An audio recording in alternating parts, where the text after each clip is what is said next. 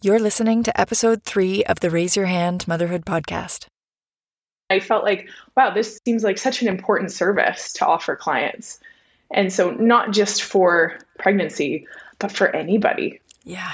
Men, women alike. And so going into the program to study pelvic health, it just really opened my eyes to this huge gap that's there within physio. And at that time, I was also studying osteopathy. And so with osteopathy taking such a whole body approach as well, this just seemed like such a natural fit. Welcome to the Raise Your Hand Motherhood podcast, a place where you just might find or hear a tiny piece of your motherhood reality. I'm your host, Raylan Minka, an educator, writer, and emotionally frazzled toddler mom. If you've ever felt lonely in your motherhood journey or asked yourself, am I the only one experiencing this? Then you, my friend, are in the right place. Each episode focuses on a different but common motherhood struggle, where we discuss the ups, the downs, and the WTFs with moms from all around the world.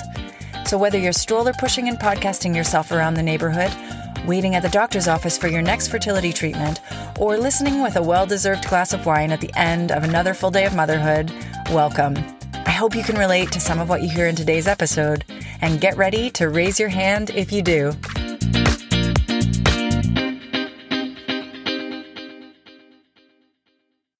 Hey mamas, and welcome to episode 3 of the Raise Your Hand Motherhood podcast.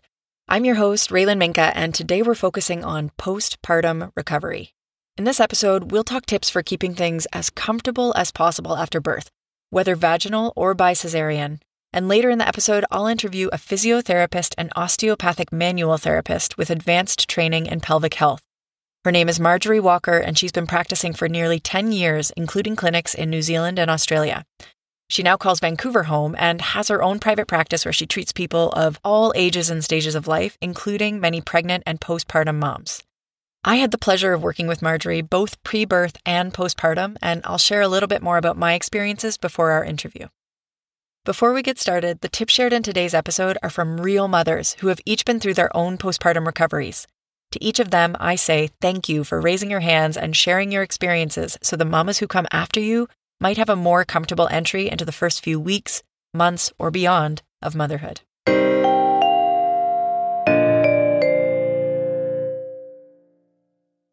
We focus a lot of energy on preparing for the birth of our babies. We've got the mantras and the playlists and the birth plans and the baby classes and the hospital go bags. And whether or not your labor and birth go or went anything like you imagined they would, it's a taxing event on our bodies, to say the very least. Birth is one of, if not the most physical events we will ever experience in our lives. And then after it happens, we go home with this tiny little person whose entire world is dependent on you, every hour of the day. And the days are filled with bending and lifting and changing diapers and bouncing and rocking and getting up and down off the floor. And somewhere in and amongst all that physical demand and newborn exhaustion, we have to make time to heal. Many of us probably estimate a recovery time of about 6 weeks, and that's because it's what we've heard about and read about. You know, you can return to exercise after 6 weeks if approved by a medical professional. You can engage in sexual activity again after 6 weeks, etc., etc. I have photos of myself from the second day at home with our son. My husband and I very ambitiously decided we were going to go for a walk with our newborn in the carrier. I look at these pictures now and marvel at the fact that I don't even look tired yet. It came shortly afterwards, but after walking the length of about a city block, I told my partner we needed to turn around and head back home. Because it was in that moment that I heard my body screaming at me, "Whoa, slow the hell down, you crazy woman, you just birthed a baby." Now, I know that everybody's experience is different and that not all childbirth stories are traumatic or feature 24-hour plus long laboring, and not all new moms tear or require stitching after birth, but the fact is, many women do. And even quote-unquote simple births can sometimes result in lengthy postpartum recoveries. As new moms, we're already dealing with so much as we figure out how to be a parent and take care of our babies. I know I definitely didn't know what that healing and recovery process would look like for myself, which meant I wasn't prepared for it and didn't know what to ask for when I needed it. So I reached out, and the Raise Your Hand Motherhood community has spoken. I've compiled a list of the top 10 things every new mom needs or needs to know about postpartum recovery.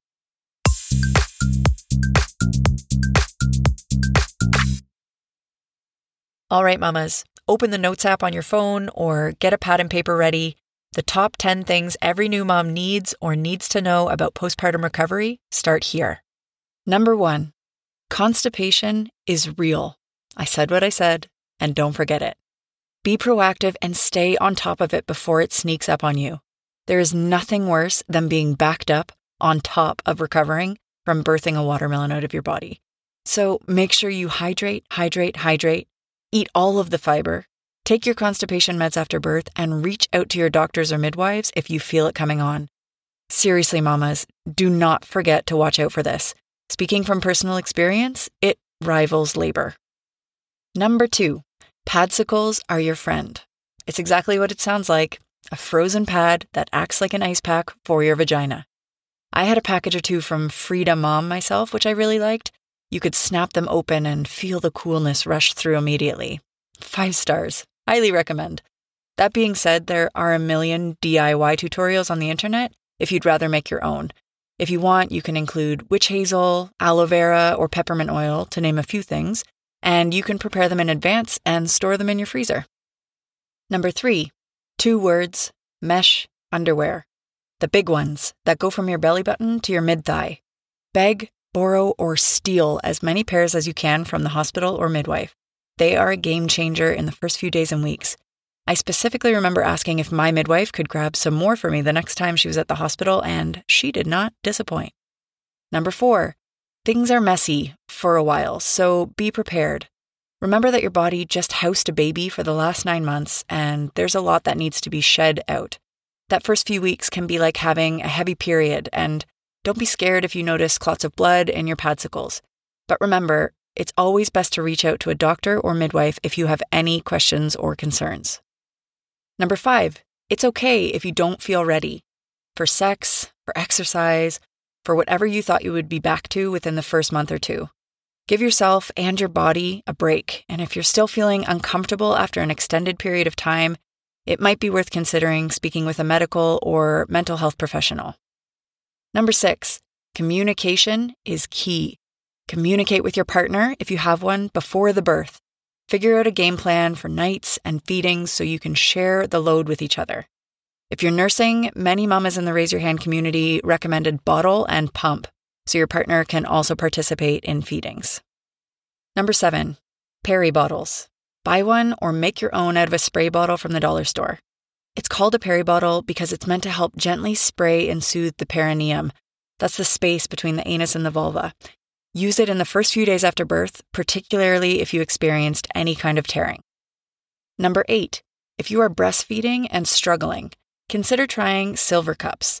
They can be inserted into your nursing bras or tanks between feedings, and they're made out of sterling silver, which is antimicrobial, antifungal, antibacterial, and contain anti-inflammatory properties. If you have sore, cracked nipples, you're definitely going to want to have all of those things. I know a lot of women who've sworn by them, so could be worth a try. Number 9, get a whole team of reliable people to help you eat properly. Our downstairs neighbors delivered a huge bag of fresh groceries and homemade meals to our doorstep on the day we came back from the hospital, and I can't even tell you how much I needed that. In the days and weeks that followed, friends dropped off soups, pastas, and homemade energy balls. Those are my favorite. So if you're about to become a mama, ask friends and family for help with meals. And if you're listening right now and you know a new mama who could use a bag of fresh groceries, get on it.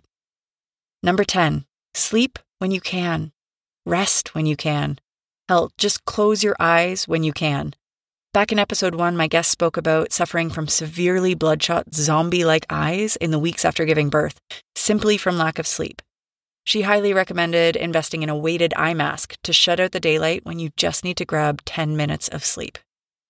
And one more bonus for you all. Remember that things change and look and feel differently after birth, but you know your body best. So if something doesn't seem right after a period of recovery and healing, advocate for yourself and get checked out. Many mamas in the Raise Your Hand community suggested seeking out a pelvic floor therapist. So if that form of therapy is new to you, Stick around. I'll be right back with our guest, and she can tell you all about it.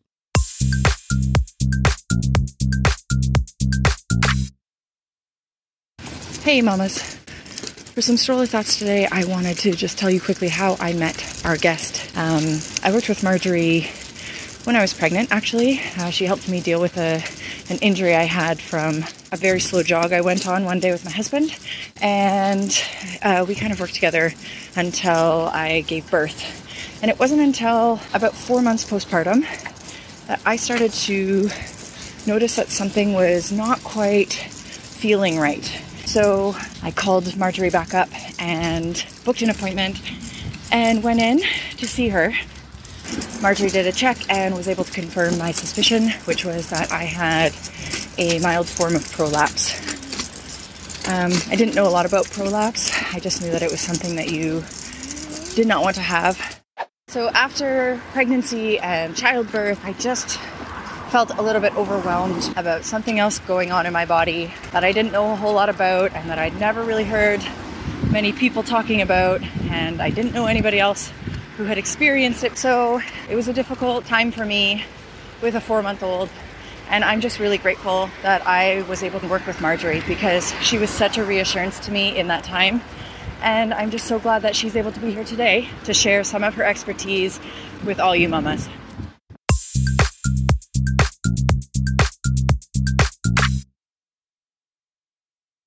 How many of you have ever thought about the health of your pelvic floor? How many of you have even heard of your pelvic floor? You've probably heard of Kegels, that exercise you do by squeezing the muscles in the walls of your vagina. Well, that is a pelvic floor strengthening exercise, but there is so much more to pelvic health than that. And my guest today, Marjorie Walker, will help walk us through the ins and outs of it.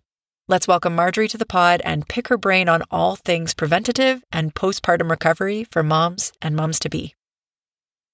Hi. Good morning. How are you? Thank you for being here. Thank you so much. I'm so glad that we can make this happen. Yes, me too. Thank you so much for thinking of me. It's early there for you, right? It's 8 o'clock? It's 8 o'clock, yeah. Thanks for being here. No worries. I usually start work at like 8 a.m., so I'm used to getting up early, okay. So it's all good. Well, I want to start off officially by saying hi, Marjorie, and welcome to the show. Thank you for inviting me. Okay, so there's a lot that I want to discuss with you today, but I was hoping that we could start off by backing up for the listener and sharing your journey into the work that you do today. For sure. So it's interesting because my journey into, say, pelvic health physiotherapy, I wouldn't say it's necessarily a typical one that you'll hear. Typically, women will have had experiences themselves with, if it's pregnancy, delivery, and pelvic floor problems, right? And they've had good experiences or they've had bad experiences with their journey, and they tend to be physios themselves, and then they find that they want to then go into service for pelvic health, helping others. For myself, it felt like it was just this natural progression. So it was actually a physio friend that introduced me to pelvic health physio. To be honest, it's not something that's really taught that well within the physio program. Oh, wow. Okay. Yeah. So I'm very curious and I love learning, continuing education. And I felt like, wow, this seems like such an important service to offer clients. And so not just for pregnancy, but for anybody. Yeah. Men, women alike. And so going into the program to study pelvic health, it just really opened my eyes to this huge gap that's there within physio. And at that time, I was also studying osteopathy. And so with osteopathy taking such a whole body approach as well, this just seemed like such a natural fit for my practice. Yeah. When I discovered you, when I was sort of doing my own Google searches when I lived in Vancouver and saw the combination that you had of physiotherapy and osteopathy and pelvic health therapy, I was just like, this is a perfect combination for me because I want someone who is holistically looking at everything within my body and, you know, can tell me the little subtleties and things that might be affecting what's going on with me. So yeah, that was one of the reasons that I reached out to you initially. And I find that's usually the case as well, is that people will see that I have that osteopathic background, and just knowing that it's that whole body approach is very appealing to so many people. Can you describe or paint a mental picture for the listener of where their pelvic floor is and what exactly it does and what it supports? For sure. So if you think of your pelvis as this basin or a bowl, but the bowl is missing its bottom. Yeah. So there's a large opening at the top and a smaller opening at the bottom. And that bony framework that houses all of your pelvic organs is supported at the bottom by this muscular hammock or this sling.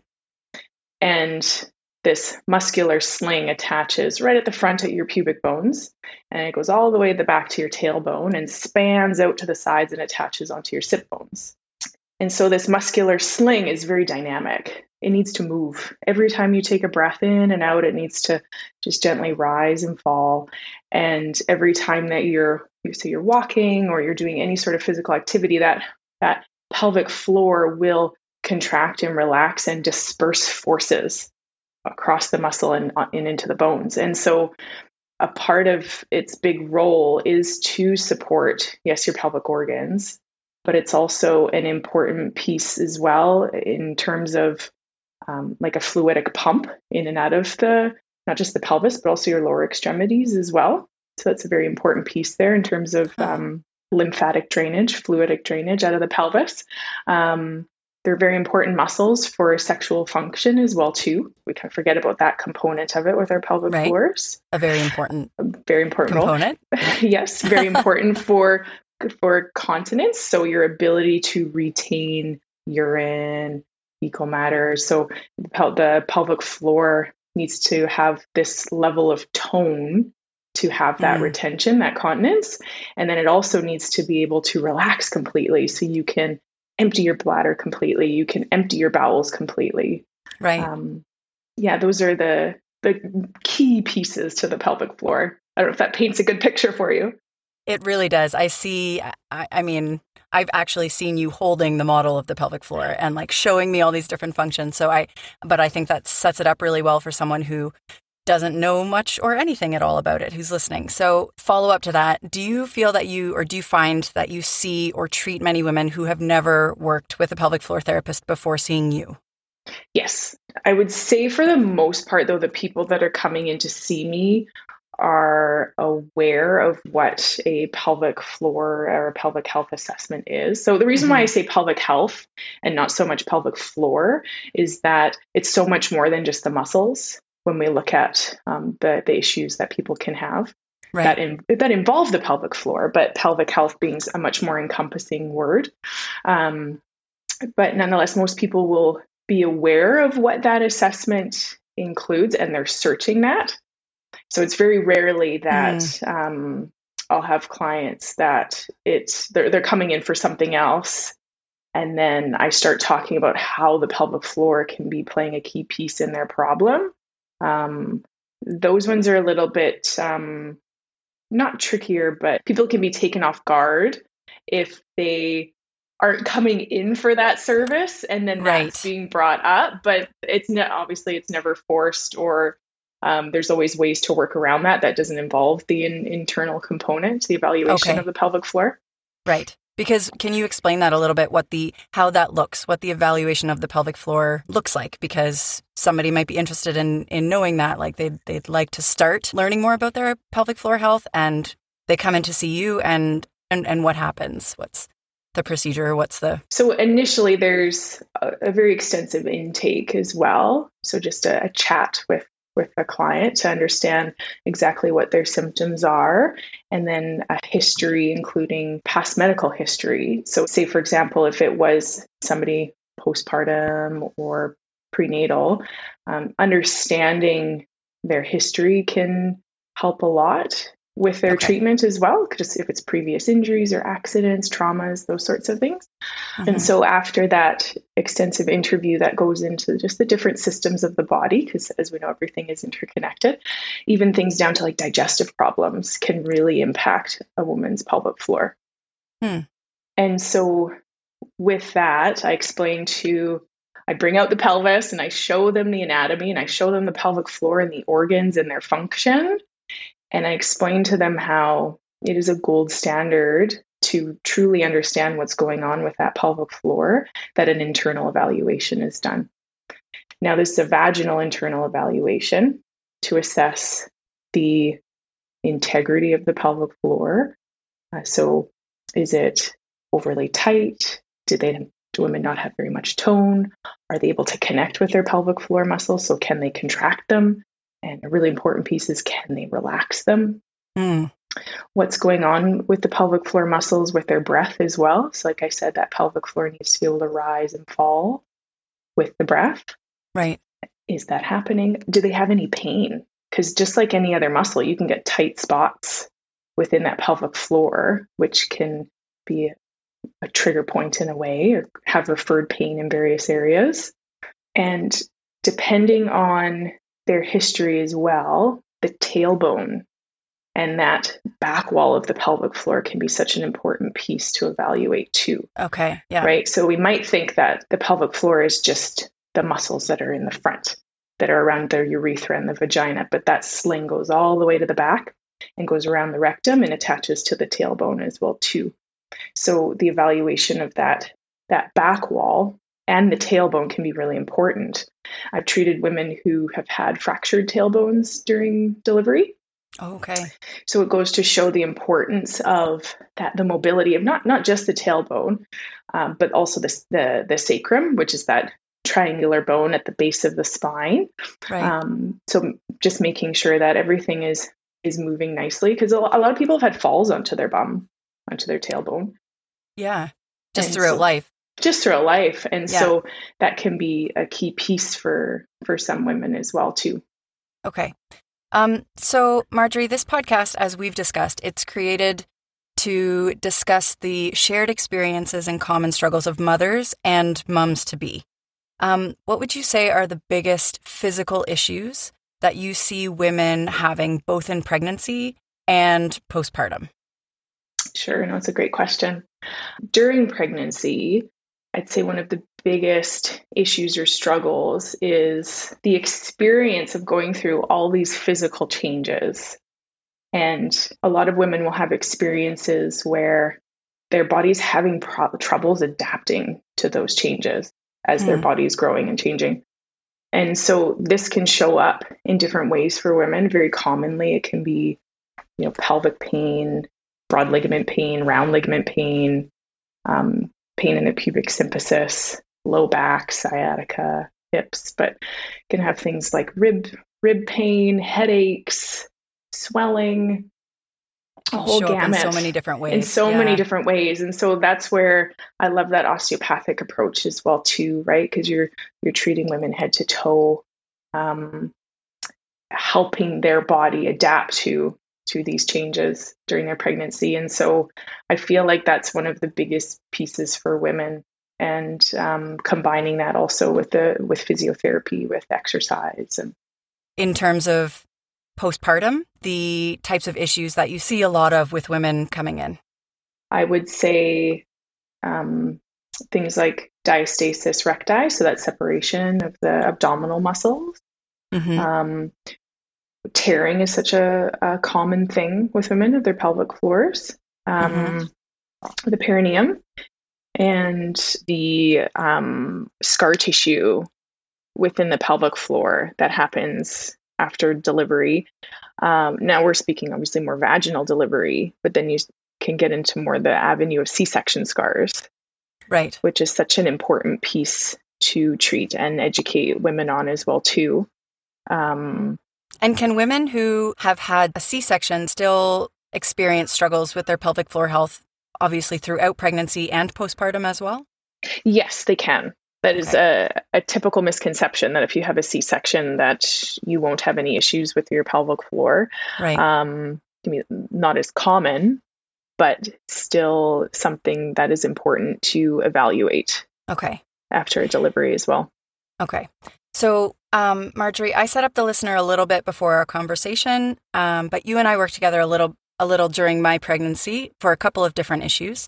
And then we reconnected again around 4 months after I had given birth, which was when you confirmed my suspicions that I had experienced a mild prolapse. And this was just from me feeling within my own body like things were not as they once were. And so it was just something that I was really glad to come in and have confirmed so that I had information to work with, but can you explain a little bit about what prolapse is and the biggest misconceptions that you think women and society have about prolapse? I'm going to start with the biggest misconception there. Okay. And that women feel like that it's their organs that are falling out. Mm-hmm. I think what words we use is very important, and our perception of what a prolapse is can be changed. Now, with organs falling out, we think, oh, we have to go down a surgical route. It's this worst case scenario, or, oh, it's irreversible. Right. Because there's different stages and there's different grades of a prolapse. So with prolapse, you can have a prolapse of the bladder, or you can have a prolapse of the uterus. You can have a prolapse of the bowel. Even women who've had hysterectomies, they can have a prolapse of what they call the vaginal vault. So that space where the uterus once was. And so prolapse is the descent of an organ into the vaginal orifice. So that's technically what a prolapse is. Now, the falling out part, we can change that with there's something that's pushing down onto these organs, or we can think about it, there's something that's pulling it down. Now, this is, there's some great research by this one pelvic health physio in England that speaks a lot about scar tissue and how that can act as this anchor or contribute to that descent of a pelvic organ. Okay. Even if you haven't torn, you can still have scar tissue in the pelvic floor. I remember you telling me, I don't know how to frame a question even around it. I just remember you explaining it to me of it being like a chandelier? Oh. Were you using this? Chandelier, I know I use umbrella, but let's hear about the chandelier. Was it like you have a chandelier that's on, it's being held to the ceiling by this cord, and after birth or after, experiencing a prolapse, that this cord has stretched or lengthened, and the chandelier has dropped, and there's not a way to unstretch the stretch, but you can make the room that the chandelier is living in, you can make it a better environment for that chandelier to exist in, even though it's a little bit stretched, or like, I don't even know if that's correct. Does that like can you take that metaphor, which maybe works or maybe doesn't work at all, and kind of riff off of that and tell me more about the umbrella? Yes, no, for sure. Oh, metaphors are not my strength, but I can see what you're describing there. And there are physical changes that happen to a woman's body with delivery, and it doesn't go back to exactly to what it was before, and that's okay. Right.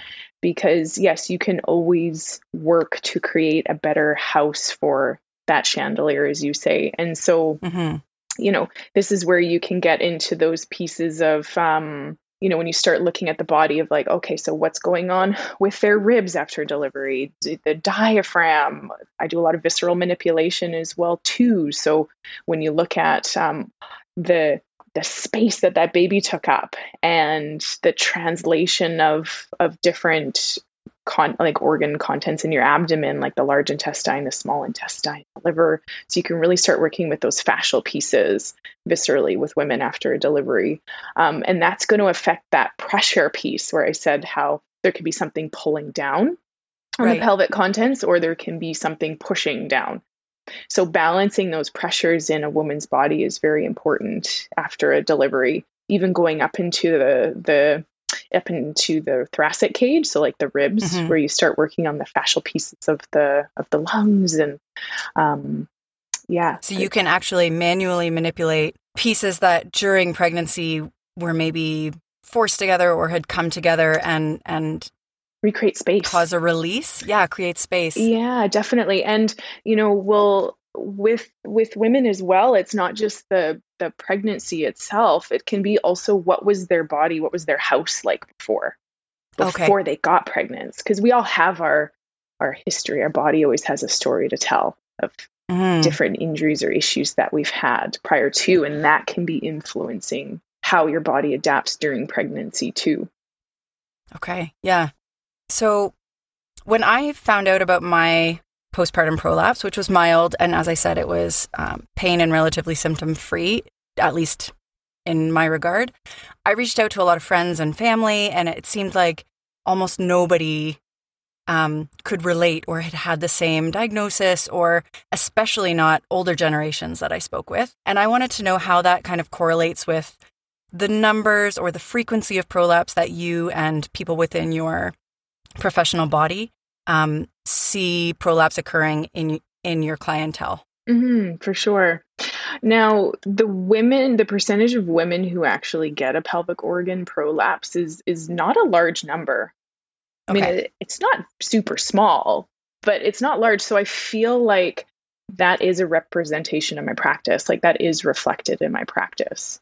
When it comes to older generations, I feel like a piece of it is that it goes undiagnosed, because pelvic floor physio or pelvic health physio was not a common thing 20, 30 years ago. So I feel like a big piece of that is that they're not being screened. So any pelvic symptoms that you can have can be normalized and not be related back to an issue with, say, the pelvic floor or a pelvic organ prolapse. Because like I said, they can be quite mild and go unnoticed, or you can have minor symptoms such as, I've this pelvic heaviness that comes and goes, or issues with bladder continence, those sorts of things. So I feel like that's a big piece with older generations. Okay, yeah, I would agree with that from what I've sort of heard from the people I've spoken with. Because it can seem quite common that it's normal to have to go to the bathroom 12, 15 times a day. Or a little bit of leakage, or a lot of leakage if you have to, with pads, if you're changing, I just have to change my pad about 3 times a day, or however often it may be. And that's been normalized. And those are very important pieces to help people with their symptoms, but it's that there are other therapies that can help. Right. What do you think, kind of rolling off of that, what do you think can be done to make pelvic health and postpartum healing something that is more commonly discussed and understood and not so scary? Like the fact that so many women are scared to even look at themselves in a mirror before pregnancy or giving birth, let alone afterwards, So what do you think, as a pelvic floor therapist and an osteopathic physiotherapist as well, that can be done, or that we need to sort of talk about more with each other or spread the word about to make this a more open conversation? It's really interesting, because it's like I can see that trend, how we're going in that direction. So it's a very generational thing, right? Where it's like, this is not something that our parents or our grandparents would talk about, or would they have seen a pelvic health physio when they were our age after having kids. And so it's like we're coming into this generation of knowledge, and this access to knowledge is, people are talking about things a little bit more. Yeah, they definitely are. And for example, like take yourself, the experience that you've had, and you're turning this into something where you can then educate other women, share your experience, and then you're bringing people like me onto your show as well too, to help with sharing that knowledge. And so I can really see how we're going in that direction for sure. But education is so important to destigmatize the pelvic floor, the pelvic bowl, and its function.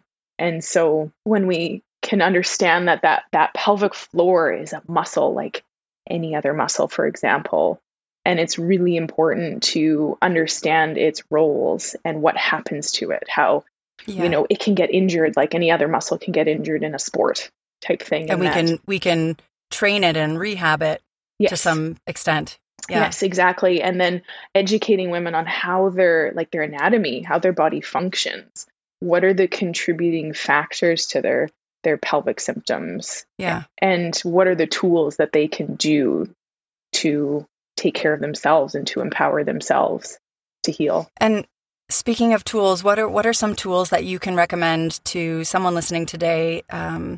A simple thing that they can be doing, sitting at the table or going for a walk or laying in their bed, in the morning or in the evening, to strengthen their pelvic floors, to take just a couple of minutes to focus on that part of their body and strengthen? What are some recommendations? It is a bit of a tricky question to answer just because with pelvic floor function, it's not always a matter of weakness in those muscles. Okay. And that tension can be such a big piece.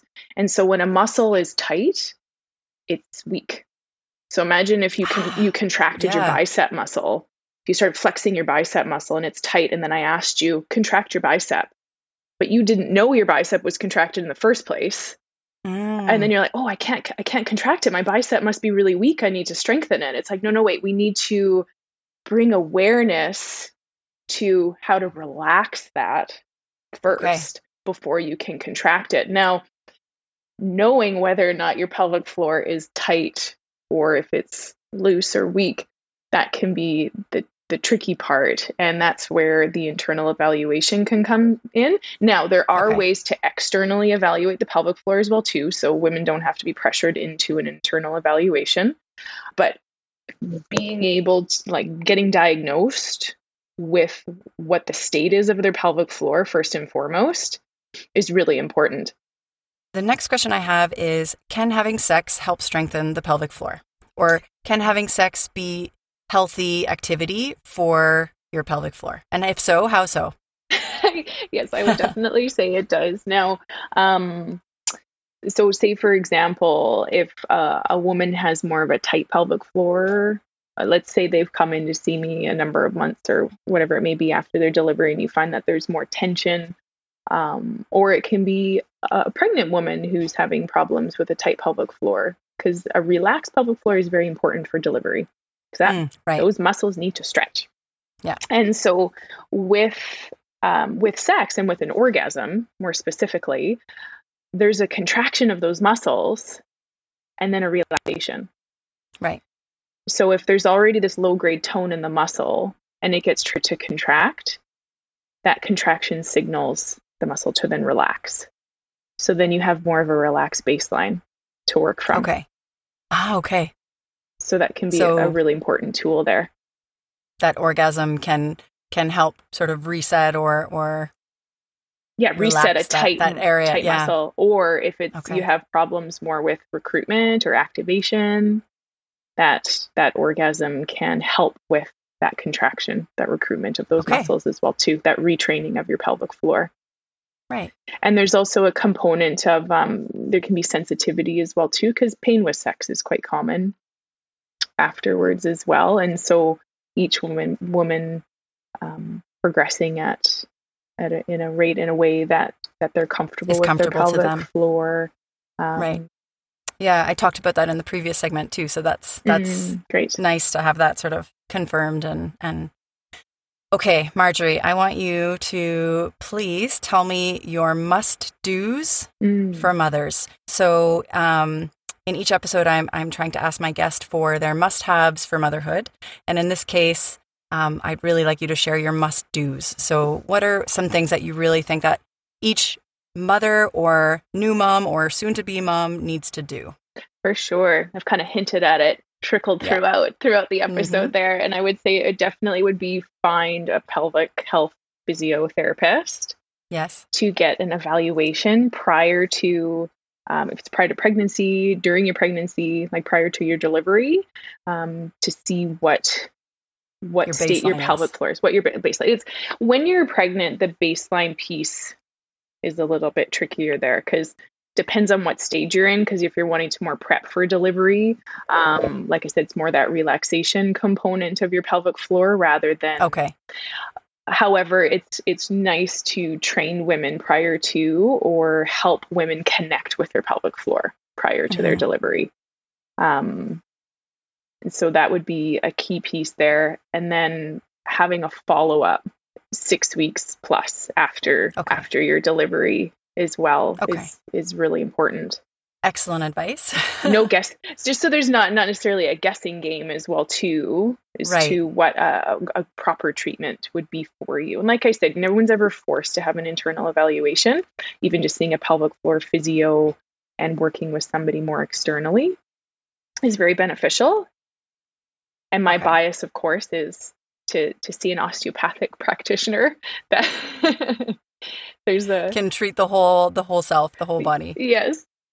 Or assess the whole. Yes. Okay. And do you have any other must-dos for mothers? Yeah.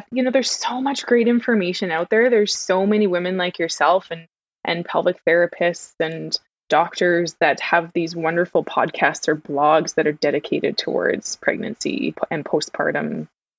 One that I would suggest is one that's called Expected and Empowered. There are these two wonderful women physiotherapists in the States that are also mamas. And they were, and I'll call them athletes now as well too, because they're really into running. So especially those mamas that want to get into running, right? They're a great resource to have as well too. Great. That's a nice one. I love to sort of collect these pieces that can then, come in and then be filtered out to whoever needs them, whether it's podcasts or blogs or Instagram accounts or other social media accounts. Just in this case, people that specialize in pelvic health and postpartum recovery, but, for the podcast across such a variety of different topics that we're going to be covering coming up. So that's great. Did you have any others that you wanted to share or that you listened to? There is another one that I think is quite great, and her name is Brian Grogan, and she's a pelvic physiotherapist in the States as well too. And hers is femfusionfitness.com. Femfusionfitness.com. Yeah, okay. She's great. She has lots of YouTube clips on core exercises that are really respecting the pelvic floor, reconnecting with your pelvic floor. Nice. She's a great resource to have for sure. Okay, wonderful. I will include that in the show notes along with your other suggestions. Great. Yeah. Okay, well, I just wanted to say thank you so much for joining me today, and that it's just been really nice catching up with you and seeing you again and having you on the show today.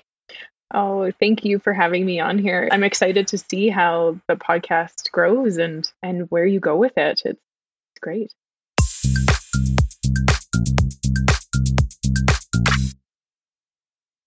Thanks for listening in today, mamas, and I hope you have some helpful takeaways about postpartum healing and pelvic floor health. I'll include all the links from today's episode in the show notes, so make sure you check that out and share with somebody who could use the tips and information we've discussed. As a new podcast, it would help me out so much if you could leave a review for the show. Please share your thoughts on Podchaser, Apple Podcasts, Spotify, or wherever you get your podcasts, or leave a review directly on my website, www.raiseyourhandmotherhoodpodcast.com.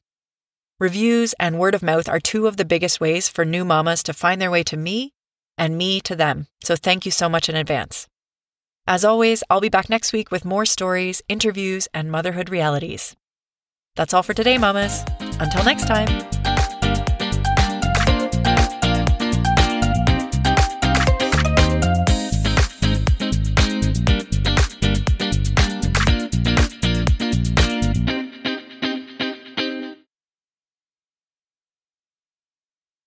Hey, Mama. Thanks so much for listening to today's episode of the Raise Your Hand Motherhood Podcast. I made it for you, so I hope you enjoyed it. And don't forget to hit that subscribe button so we can hang out together again soon.